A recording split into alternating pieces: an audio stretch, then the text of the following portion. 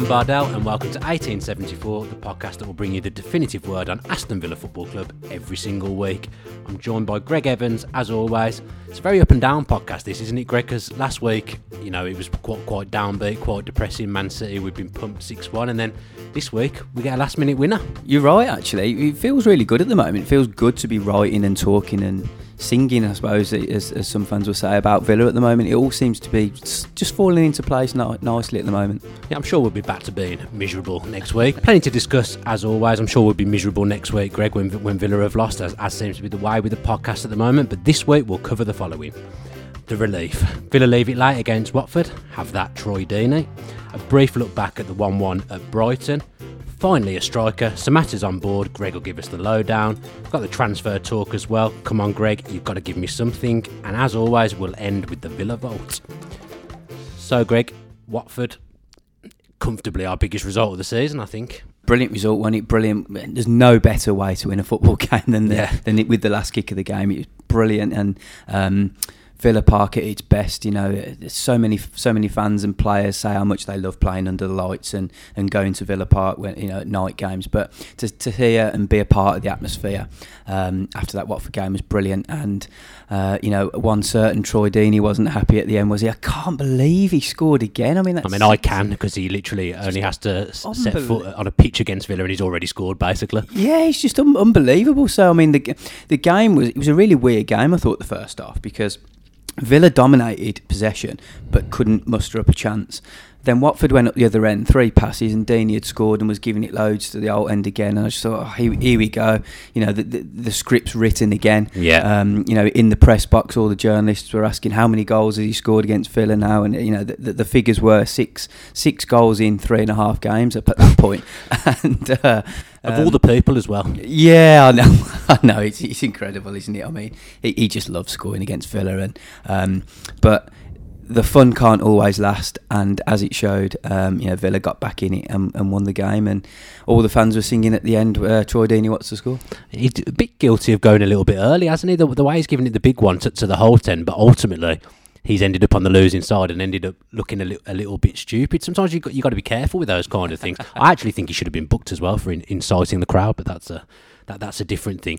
You've alluded to it a little bit that Villa had I thought Villa had a lot of the ball in that first half, but never really going anywhere. A little bit too safe in possession, in my opinion. I don't know whether you agree with that. A bit slow. Yeah, I agree. Just, the lads who are sitting next to we're all of the same opinion, really. Just that Villa needed to do a little bit more. I think the fact that they didn't have a recognised centre forward on the pitch didn't help at the time. Anwar El Ghazi, who had been tasked with playing in that role, tries hard, he works hard, but he's just better out wide, isn't he? He's not a centre forward, and I think that was probably one of the reasons why they didn't create too many chances. Dean Smith said the same after the game. He just wanted his side to be a bit more adventurous. And I think they got that in the end. They got it towards the latter stages of the second half. But Villa can't keep falling behind to kickstart them into life, because against the better teams, they will not be able to recover. Do you think that's one of the main reasons that Villa haven't picked up one of those big results against the bigger sides? You look at Burnley, their last 2 games, you wouldn't have said they'll win either of them, but yeah, they've come away with 2 wins. Villa haven't proved capable of getting that big result so far this season. Do you think it does feel like I haven't got the stats in front of me, but it does feel like we fall behind an awful lot, and it does always give us an uphill battle, doesn't it? Yeah, I think we were saying this a couple of weeks ago. Villa still haven't had a result that was unexpected. To be honest, Tuesday in the end was unexpected, wasn't it? Yeah, well, I suppose, but before the game, you're looking at that game against Watford, the teams around you in the table, you're looking at that game as potentially one of the ones that you should, or at least give everything to win. Yeah. But what I'm trying to say is Villa haven't got a result against any of the top 6.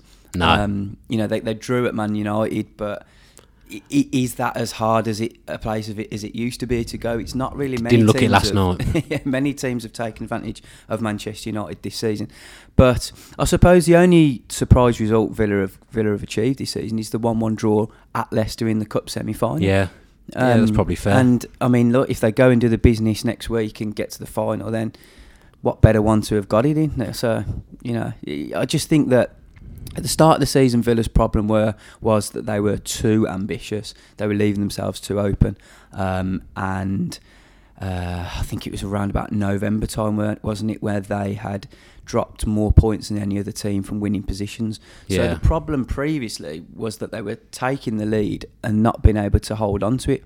Now they seem to be falling behind, but they're actually picking results up from it. So it's... Yeah, we need to find that happy medium, don't we? In terms of being safe, which I think we were a little bit too safe in the first half. But then, like you talk about, in other games we've been too open and we've been picked off. We need to find somewhere in the middle. And I guess it's difficult with injuries as well, isn't it? I mean, they've killed us. The fitness of certain players has killed us. Yeah, look, we were talking this before, weren't we? We were talking about Manchester United's unfortunate sort of injuries. This season, Paul Pogba and Marcus Rashford. But if you look at Aston Villa as well, they've lost their number one goalkeeper, probably their most influential midfielder. McGinn's a massive miss. And the record signing.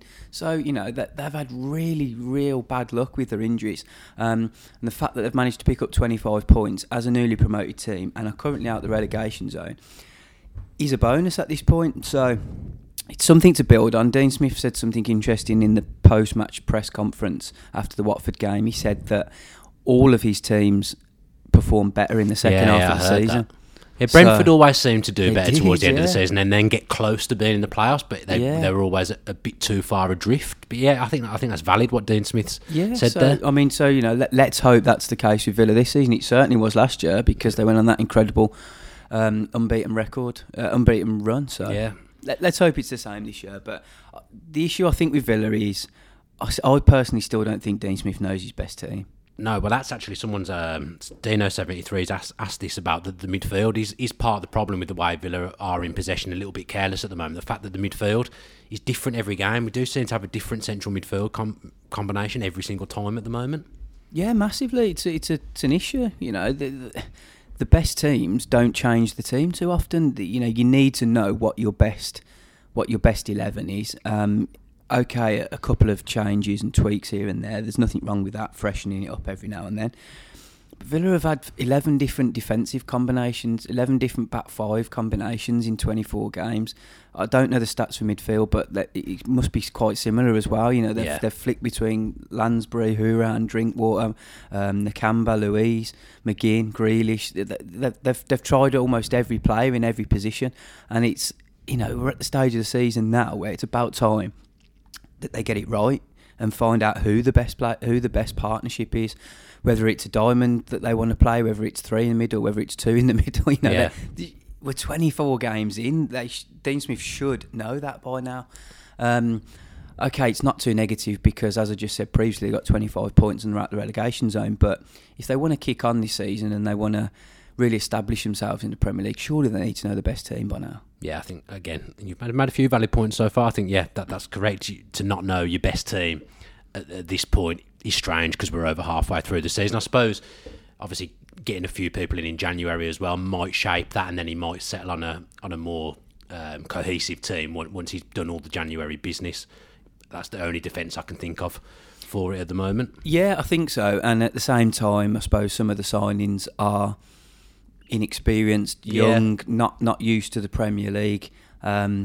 I don't know if you wanted to touch on Douglas Luiz at some point today. Yeah, but he's coming up because he's someone I've criticised in the past. But to be fair, last two games since I did a negative tweet about him, he's decided to absolutely fly and make me look stupid. Yeah, I have to admit, I'm really enjoying watching him. To be honest, yeah, I think he's starting to silence some of the critics. Silence me.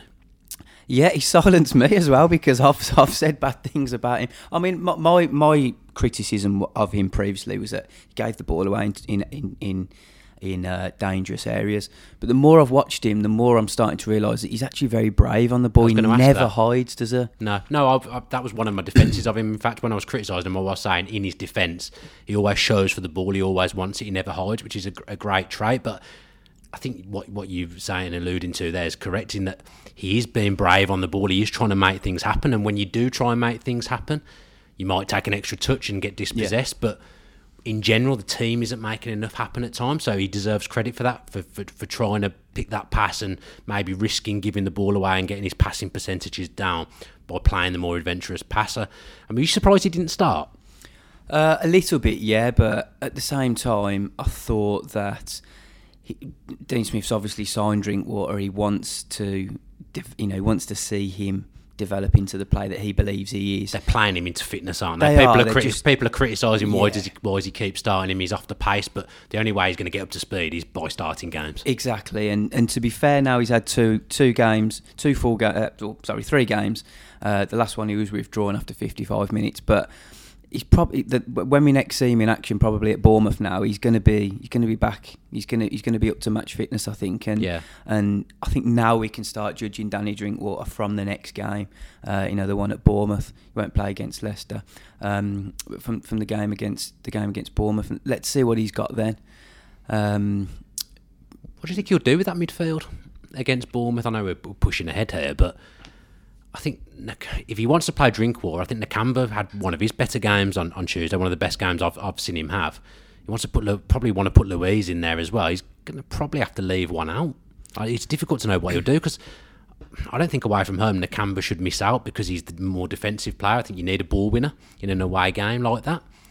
And he did some good recoveries on Tuesday as well, Nakamba, but you've got to play Drinkwater to get him into fitness. So that really leaves Louise on the bench again, possibly, but he's making an impact when he comes on.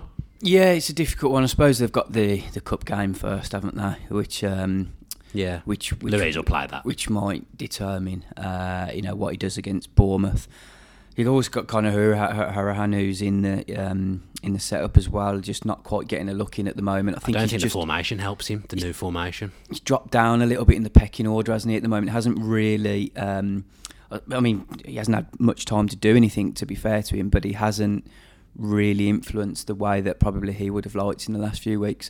And it just seems that obviously a lot of the focus on Drinkwater, he seems to be ahead of him now in Dean Smith's thoughts. Nakamba, as you mentioned, had a very good game last week, and Louise is starting to make an impact now. So difficult for the Irishman at the moment, but good for Villa that they've got plenty of options, and still led to believe that they're trying to get another one in. They are looking at central midfield options. Really? Whether they do or not, is not one of their priorities, but if something becomes available that they like the look of, they will go for it. Yeah, because the thing is as well, you need a squad, so players aren't going to be in form all the time. You're going to get injuries, you're going to get suspension. So someone like Conor, who's not in at the moment, at some point he will be needed, and he'll get back in. And he's come in from absences out of the side before and got goals and assists. So even though you're not in the team at the moment, it's important to have these options. And we've kind of not had these options all the way through the season at times. And now with Drinkwater coming in, there's a bit more competition in the midfield. Yeah, definitely. I mean, it's good, isn't it, that if the Villa players, they can't really moan because almost every one of those players has had game time this season. Yeah. Keenan Davies hopefully will be back soon. I think it's frustrating for him because he's missed out on his opportunity. I think now this would have been the time that he would have got some games, and those injuries are just killing him in a way. But yeah, there's plenty of options for Villa and plenty to turn to. I mean, still got 5 centre halves as well. So yeah. If they're playing this three at the back, which seems to be working well, even if one gets injured or suspended or loss of form, there's others that are equally capable that can come in. Yeah. Villa had a few narrow escapes in the game just before we actually scored with Louise. Raynham had an unbelievable triple save and just showed his worth, didn't he? Yeah, it looks a very solid signing. Really, really pleased to see him back in the Premier League, and I presume he'll be happy as well because he looks happy. He does, doesn't it? I mean, looks like he's never been away. Yeah. When I'm looking, I still find it strange seeing Pepe Reina as a Villa player. It still seems it's funny, isn't it? He almost doesn't look right, does it? But for a player who's only played 10 games for AC Milan in the last couple of seasons, he's fitted in seamlessly, very confident on the ball, likes to move it out quickly, doesn't he? He's always looking for the midfield. His distribution was always good at Liverpool, wasn't it? Yeah, but he certainly hasn't lost that in his older years. And from the people I speak to at Villa, he's a very vocal voice in the dressing room, a leading force, and looks like a really solid signing. To be fair, I have to admit, I was a bit dubious. Yeah, I was the same. I thought as his days as a Premier League player passed, but he showed already that they haven't. Well, yeah, that I can't even talk. That treble save was excellent. I mean, that kept Villa alive. Without that, Villa go on and lose that game, and we find ourselves in the bottom three still. Also, a little bit of an escape with Tyrone Mings after we scored. Some would argue that he should have been sent off for the first challenge. My personal opinion is that's a yellow card. He got booked. What did you make of the handball? He looked very guilty. It's a strange one, isn't it? He looked guilty, but he also looked at the ref as if to say, what you're on about, that was an accident. So good acting, do you think? Yeah, possibly, but at the same time, if he knew he was definitely in the wrong, okay, he knows it would have hit his arm. He knows he's hit his arm, but if he knows he was purposely doing that, I think he would have avoided looking at the referee. I don't know, but Nigel Pearson wasn't happy in after the game anyway. He said that his players reacted quite badly to it and they were frustrated. I think if it was on the other shoes on the other, the other way around, then we'd have been sat and Villa go on to lose the game. We'd have been saying, "Wow, that defender should have been sent off." I'd have been sat here doing a whole podcast on it, the refereeing injustices that we've had this season. If that had continued, I'd have been here all day. So a little bit lucky to sum it up. A little bit lucky, but look, you got to ride the luck when you get the luck. Well, we're due some. I think we've definitely been due some over the course of the season. And it's not luck, but we also did something at the end that we don't normally do. Villa don't score many late goals. I know we scored one against Brighton in another key game that could turn out to be a 6-pointer come the end of the season. We left it late, last kick of the game. It ended up being Tyrone Mings' goal, but just talk us through it. Unbelievable, really. When I first saw the goal go in, I thought, brilliant for Konza. I just thought that's his goal. But then obviously the replay showed that it took a deflection off Mings. He'll take it. He'll take the goal. But I think just collectively as a team, they're just delighted to get the result. To get the win. The wild celebrations on the bench, weren't there? All the substitutes jumping up and then James Chester went running off down the tunnel, I think, after we scored. That's it, yeah. And obviously Dean Smith and John Terry hugging each other. I haven't seen Smith that elated for so long. And then obviously the videos, the clips of some of the former players, Alan Hutton and Gabriel Bonlahor in the stands celebrating. You could just see how much that meant to the whole win of Villa Park. It was a huge win. I mean, because they lose that, and Watford are still above them, and Villa are in the relegation zone. Yeah. Now Watford are back in the relegation zone, and Villa, it just looks like so much healthier, doesn't it? But it just changes on a weekly basis. We were talking earlier before we came in. Villa get a result, but it feels like everyone else goes and wins as well. So you don't make up the ground. Obviously, Watford haven't won, but Newcastle nick a point late. Burnley go and win at Old Trafford. They're like, you want to try and pull teams like Burnley back into it with you. It's so congested down there. So congested, yeah. A couple of the lads who I was sitting next to at the game, they were saying, "Oh, Bournemouth are winning." But then the lad sitting further down was like, no, we want Bournemouth to win because that keeps Brighton in it. And you just think it's difficult, there's so many permutations already. But I think the good thing is that there's 8 or 9 teams at the moment that could still get relegated, that could still finish in that bottom 3. So Villa are one of those, of course. They're still fighting amongst them. They've got 7 wins on the board now, which is a really good start, I think. 15 more points to go, although actually 40 points might not be enough the way this season's going so far. It's a crazy Premier League. I mean, you look at Southampton, they were down in the doldrums before they played us in Christmas. Now I think they're not that far away from 5th, 6th and possibly getting European football. The league's absolutely crazy. Just quickly back to the goal, because I think Villa fans will be happy to hear us talking about it all podcast. But you know what I liked about it? And it comes back to Reina again. Usually we'd have just tapped that short. But Reina was like, no, bossing around, get everyone in the box and just punted it forward, and we got a goal from it. And we don't get many goals from dead balls, really. We haven't scored many all season. No, there hasn't been, to be honest. And as you say, Villa haven't got many last minute goals in recent years, especially in the Premier League. Anyway, I think it's the first time since 1995 that they've scored 2 stoppage time goals in a season that have won. That's incredible. That have won them games. So that's incredible. It is incredible, yeah, and it just shows really, because you look at other teams across the division and they're notorious for scoring late goals, aren't they? I mean, we've been the victim of many. Yeah. So yeah, excellent stuff. And again, I think that comes back to that last minute, that Reina mentality, which I really think he gets some form of assist for that goal, although there's all kinds of assists and different goal scorers and stuff going on for that goal. It was a really, really weird goal. Just took another quick one on that game. I thought Matt Targett had his best game for a long time.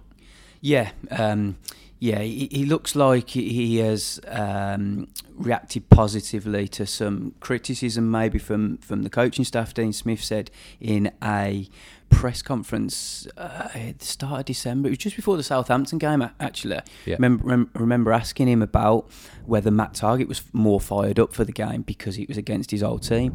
And he surprisingly, actually, he said, there's a potential England left back there. Let's see what he's capable of. Let's see what he's made of, because he hasn't quite hit the heights. But he's taken that on board. I think in the last couple of games he has played well. He seems to be more willing to put a challenge in now, doesn't he? A bit more physical. Formation change may be helping him as well. Playing as rather than auxiliary fullback, he's now a proper wing back with a back three behind him. Do you think that helps? Yeah, I think it suits him perfectly, doesn't it? I think that's his type of role. He likes to get forward.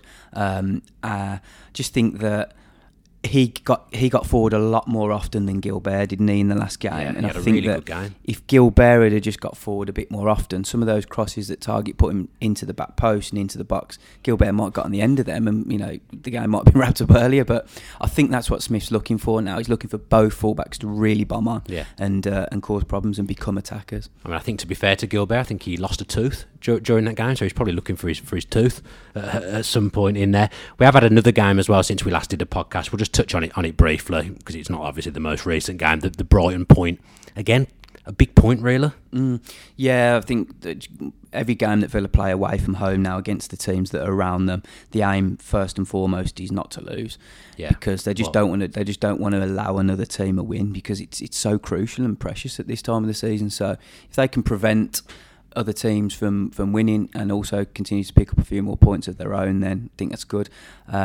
Did okay against Brighton. I think they're struggling a bit, Brighton, now. Been found out a little bit. I'd probably say that, if I had to pick three to go down now, I'd say that they might be one of them, to be honest. I think they are struggling. I just can't pick it. I think it's so tight down there. Obviously, Norwich are in massive trouble, but you look at Bournemouth and I can't see them going down. I'd be surprised to see West Ham go down, Watford, but someone's got to go down. Well, three of them have. Yeah, so yeah. Massive from Grealish again, though, wasn't it, against Brighton? When we've needed him most this season, he stood up to be counted, and his productivity now is next level. Yeah, brilliant. He's in the form of his life. That is fair to say now, because it's accurate. He's almost on double figures for the season. Unheard of, even in the Championship, that was. Yeah. He's scored more goals already after 23 games in the Premier League than he has managed in any other previous season. I think there was a stat doing the rounds about first Englishman to contribute towards 15 goals, was it, since Lampard in 2008, 2009. Or so, again, another show of how well he's doing. I wrote a piece earlier in the week about him, just saying how Gareth Southgate has been checking him out extensively now. The assumption is that if Gareth Southgate isn't at a Villa game, then he's not watching Jack Grealish, but that simply isn't the case. There's not always someone there. You'll know how it works better than me. Is there not always they always have either him or Steve Holland will be checking out various players, but there's a big emphasis now on video scouting, as we know, and Southgate's been checking him out extensively, watching clips back to see how and where he would fit into the England setup. That's just something that goes on at St George's Park now. Okay. There's a big system there that's in place. So he's all about Jack Grealish, and just because he's not at the Villa games doesn't mean he's not thinking about him. He's also been in touch with Grealish, assuring him that he's firmly in his thinking. So I think we both know he's going to be in the next squad if he's fit, don't we? We know he's good enough now. We know that Gareth Southgate's been watching him, and I think the last squad, he would have been called up if there were any injuries. So okay, he's that guy that's going to be the next call up. We know that, surely. It just worries me there's still a while to go for that call up. I just feel like there's something that against him that is just not going to happen this season for some reason. But hopefully, I'm wrong. Villa have been busy in the transfer market as well, Greg. We've made a signing.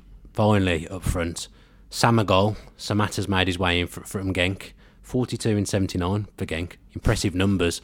How do you think he's going to fit in? I think he'll fit in well. I'm surprised it's taken you that long to ask me about him, because every other week you're asking me where's the striker coming in. We've been going for about 25 minutes, haven't we? There's a running order here, Greg. I can't just skip ahead. No, he looks like... I don't want to go too far, but he does look like the real deal. He looks like a goal scorer who is going to come in and settle in straight away. having spoken to people at Genk, spoken to people who knew him previously when he was playing in Congo in Tanzania, they all speak very highly of him. Caught up with Aaron Tischbowler, who plays in Belgium and obviously played against him recently. Yeah. Played against him for international level as well.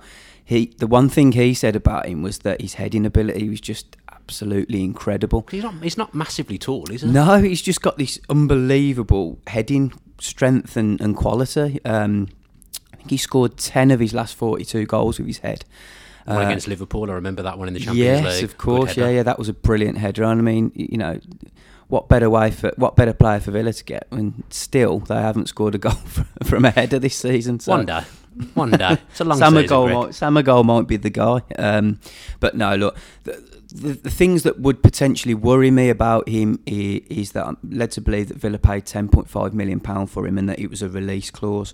So just thinking, if there's a player who's scoring lots of goals and he's only got a £10.5 million release clause, why hasn't nobody else snapped him up already? You know what worries me more about that? If he had got a £10.5 million release clause, why didn't we go for him at the start of the window? It kind of like says to me, was he first choice? Was he Dean Smith's first pick up front? Yeah, there's also that as well. I mean, look, we've spoken in previous podcasts about players that Villa have tried to sign and have failed. We've got to hope that that Samagol comes in and does the business. Dean Smith was asked in the last press conference whether he's ever watched him live. He said he hasn't. That concerns me a little bit, that. But at the same time, you know, he didn't watch some of those Brentford players live, and he left that to the sporting director. So Jesus Garcia has watched him live plenty of times and knows all about him. So it's going to be one that you have to trust the sporting director to get the job done. If it works, then you praise Suso, don't you? If it doesn't, then you slate Suso. So. Yeah. So I like that he's played Champions League football. He's got Champions League pedigree. I like his goal scoring record. I also like the fact he's what I would say at his peak. So he's 27 years of age. Some of the other players we've bought in the summer are a little bit younger. Perhaps will take a little bit longer to settle. But Samagol, as we now keep calling him, that's all I can think of now. Samagol. He looks happy. He looks ready from the clips I've seen as well. And with Wesley, I think we knew his goal scoring record wasn't brilliant when he came over from Belgium. I think that was something that was discussed at length. But you just hope with this boy's record that he's going to come in and hit the ground running straight away. But what's going on with his permit? Can he hit the ground running straight away? When are we likely to see him play, do you think? When's his permit going to go through? Yeah, that's a question that I can't answer at the moment. Yeah, we're still... You don't work at the Home Office. I don't know why I put so much on you. I mean, if you remember in the summer, you know, Wesley's work permit took quite a while to go through. We just got to hope that he's ready for the Leicester game. You know, he's available for it, so he can play providing it's all done. Let's hope he's available. And yeah, just going back to his goal scoring form, he's a completely different player to Wesley. Yeah. As we know. But he scored double the amount Wesley got last season. What we'll find is that he'll make clever runs sort of off the defenders, and I think Jack Grealish will like that, because he'll be able to play in those nice weighted passes that he does. He'll just give Villa some more options, because the last 4 games they've played without a recognised centre forward. Now, Samagol is going to take some. He's going to take some time to get used to the Premier League. We have to give him that time, because it's not fair. It's a completely different league, and you know, you can't just expect any player to come from the Belgian league and settle in straight away. But if he can get a goal early, that'll be brilliant. That'll give him some real confidence. But I think you'll see some clever movement from him. You'll see that he'll be able to peel off defenders. That ball over the top will be appealing now, whereas it probably wasn't really before for Wesley, wasn't it? That wasn't really his type of play. And the heading ability that we've previously mentioned. So everybody I've spoken to have said that he should settle in well. He's a leader. He's captain of his club. He was captain of Genk, captain of his country. That's another thing that Dean Smith has desperately been wanting. You know, good characters, good leaders. Pepe Reina's one of those. And yeah, let's just hope he settles in. Yeah, and we're picking up a lot of fans from abroad as well. So we've now got the Tanzania fans to join the Egyptian army that have followed Trezeguet. We've got the Zimbabwe stuff with Marvellous as well. And you've got the Ghana Lions that have come from nowhere as well. So suddenly Villa are this massive... I mean, we're a global team anyway, but we've got fans from all over the place. We've signed another player just before we started recording. So Louis Barry's arrived from Barcelona, former West Brom prodigy. What do you think? Yeah, from Sutton Coldfield. We're going to have a big Sutton Coldfield entourage soon, aren't we? Shout out to Sutton Coldfield, that's where I'm from as well. Very good prospect. You know, he's going to take some time to develop, of course. He won't be ready straight away for the first team. I've actually watched him a few times for the England youth teams, and look, very, very energetic, always trying to do a little bit more than he should. That's what I've seen in recent times. I don't necessarily think that's a bad thing, because it just shows that he's energetic and enthusiastic and wants to impress. Was so highly rated at West Brom that they obviously didn't want to lose him. The fact that Barcelona came in for him shows how good he is. Just led to believe that he didn't quite settle over there, just a little bit homesick. He's very young to go there, isn't it? Yeah. He's probably a difficult move, isn't it? And having lived here all his life, but he's a Villa fan, so he'll be fired up to do well at Villa. And let's just hope he can get into that under-23 team, score some goals alongside Vasilev, and then progress. If you've seen him play, what kind of striker is he? Because I don't know loads about him. I'm putting you on the spot here, but if you could compare him to another striker, maybe, who would you compare him to? What I've found when I watched him against England, he drops a little bit deeper and likes to collect the ball and then likes to run at defences. He tends to go looking for the ball and then does a lot himself. In some ways, I'm trying to think he reminded me a little bit like Varda in some ways. Is he quick then? Yeah, he's very quick, yeah. But I also found him to be a bit more physical than some of the other lads. So he seemed to be a bit more advanced in his development in terms of his physique. He was just a bit broader, a bit stronger. Okay. So again, as someone so young, they're going to have that growth spurt, aren't they? So you don't really know how they're going to develop in terms of their physique at the moment. But he likes to get his shots away. Didn't score in the games that I watched, but has been prolific for Albion at the youth level. So he's somebody that Mark Harrison obviously knows well, and the key now is for Villa's coaches just to develop him further and get him ready for the first team in the future. Staying with strikers, come on, tell me something, because we're after one more. There must be something on the cards. You must know something. I don't, to be Come honest. on, Greg. To be honest, it's gone a little bit quiet. The message before they signed Samatta was, the message coming out of Villa was that they were very confident they were going to get one, and that they were hopeful of getting two. See, I thought it was the two or bust, really. They want to, don't get me wrong, but I've never had the message that they were definitely going to get two and that they were confident they were going to get two. The message in the days leading up to Samatta was that they were going to definitely get one. They got Samatta over the line, and there's a few that are in the pipeline, but there's been difficulties with various players. I've mentioned in the past Slimani. It's a difficult one trying to get him out of Monaco. I don't think there's an issue with Leicester, but it's whether Monaco are prepared to let him leave. He's doing very well for them, so why would they want to let a good goal scorer go? Jay Rodriguez. Again, another player that Villa wanted, another player that Dean Smith liked, but Bournemouth aren't going to let him go, and Ashley Barnes is injured, and when he's coming into the team and scoring wonder goals like he did at Old Trafford last night, some of the other there are a couple that are on under consideration abroad, in the French and Spanish leagues, but Villa will hopefully try and get a loan. They won't be paying for another striker now. I'll be doing a piece on Villa's finances in the next couple of days, and that'll just be explaining probably what to expect in the forthcoming accounts, which will be released probably towards the end of February, early March, and just why Villa weren't prepared to spend so much in the January transfer market and why it was difficult for them. So look out for that piece in The Athletic in the days ahead. It's going to be a last minute job, isn't it? It's going to come down to the last day of deadline day. It usually does, doesn't Domino it? effect. I think Tammy Abraham was deadline day, was it? The loan deadline, yeah, the Championship. So it's like it will start hotting up now. The transfer window will start hotting up because there are lots of players out there that want to be playing that aren't playing. So a player who potentially thought he might be getting a better move earlier in the month and hasn't might become available towards the end of the window. Villa have still got the issue where Tottenham are still looking for a striker as well. So they're always playing second fiddle to them in terms of big name strikers.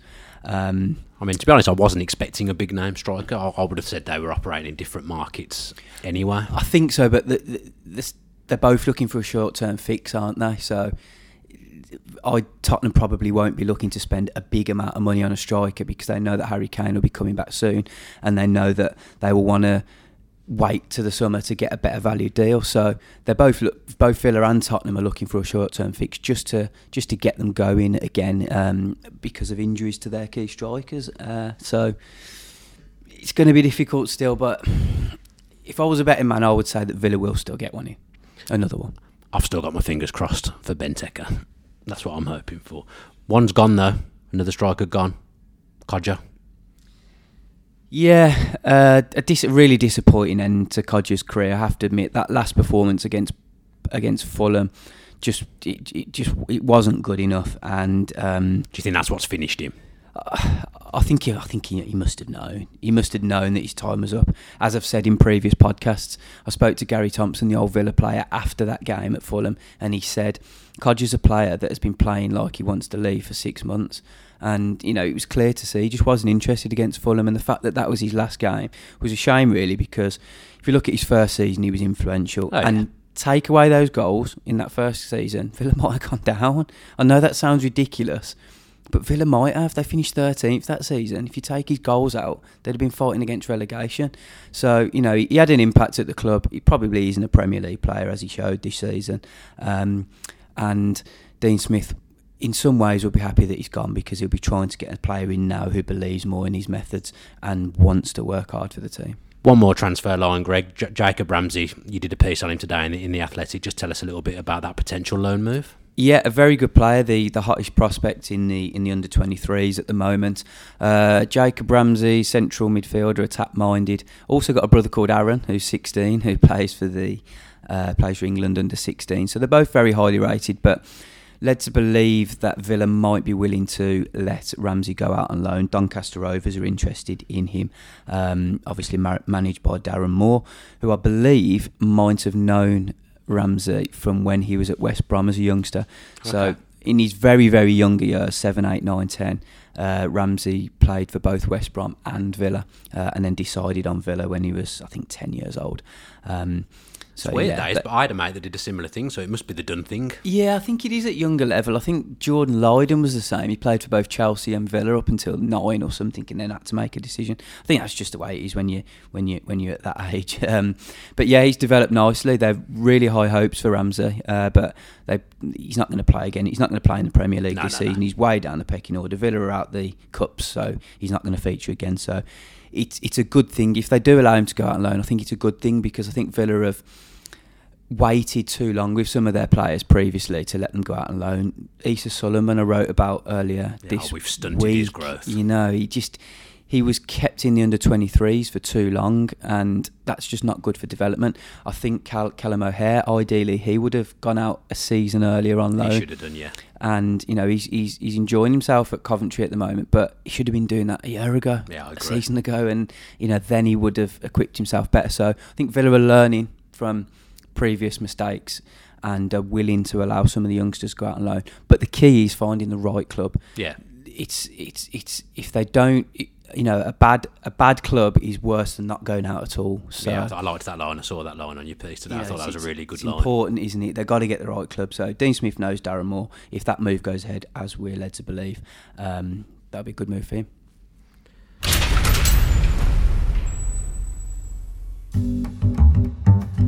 Finish as always with the Villa vote, and I'm gonna say this first bit, and you'll be thinking, what's that got to do with the Villa vote? But it's James Chester's birthday today, 31 today. One of my favourite players, as I've said many times before. Absolutely adore the man. Villa vote here. He signed in the summer of 2016, along with 8 other players, and 2016 was not that long ago. Greg, I'm coming to you. A little bit of a quiz for you here to finish. None of the others are still there. None of the others are at the club still that joined that summer with him. Can you name the 8? All 8? Yeah. Well, I mean, as many as you can, Greg. Okay, Ross McCormack. Yep. Jonathan Kodja. Yep. Mile Jedinak. Yep. Albert Adoma. Yep. You've mentioned Andre Moreira. No. You've mentioned one of the others already in this podcast. How many have I got? You got 4 so far. Halfway there.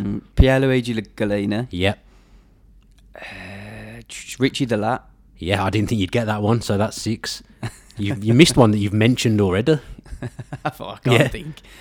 You've actually interviewed him this season. Aaron Tischbauer. Yeah. One more. Got to be a defender. Give me a clue. I mean, you've given yourself the clue. Defender. Yeah. I can't think. Captain. I'm going to buzz you out in a minute. No, I can't think. Tommy Elphick. Oh, of course. The only one. Tommy Elphick. The only one. But you did very, very 7 well. 7 out of 8 is not bad. Yeah, that's really, really good. But absolutely mad that summer was not that long ago. Yet none of those players Feels are like at the a club lifetime anymore. ago, It doesn't does it, feel that? like a lifetime ago. That was obviously our maiden season in the Championship. But yeah, a little bit of a light-hearted fun at the end of the podcast. So thank you as ever for joining me, Greg. It's been a good one. I think we've covered a lot of ground there. Yeah, enjoyed that, Dan. Yeah, I think been a good week, been a positive week. Feels like the feel-good factor's back a little bit at Villa Park now. We're just looking forward to that semi-final. So looking forward to next time we're meeting up. Yeah, there should be a podcast with Thomas Hitzelsberger out before we actually record our next podcast. So make sure you're looking out for that one. Really, really interesting. Such an interesting man and such a clever man as well. So make sure you check out that when it comes out. And remember also for ad-free podcasts, make sure you subscribe to The Athletic and listen through the app.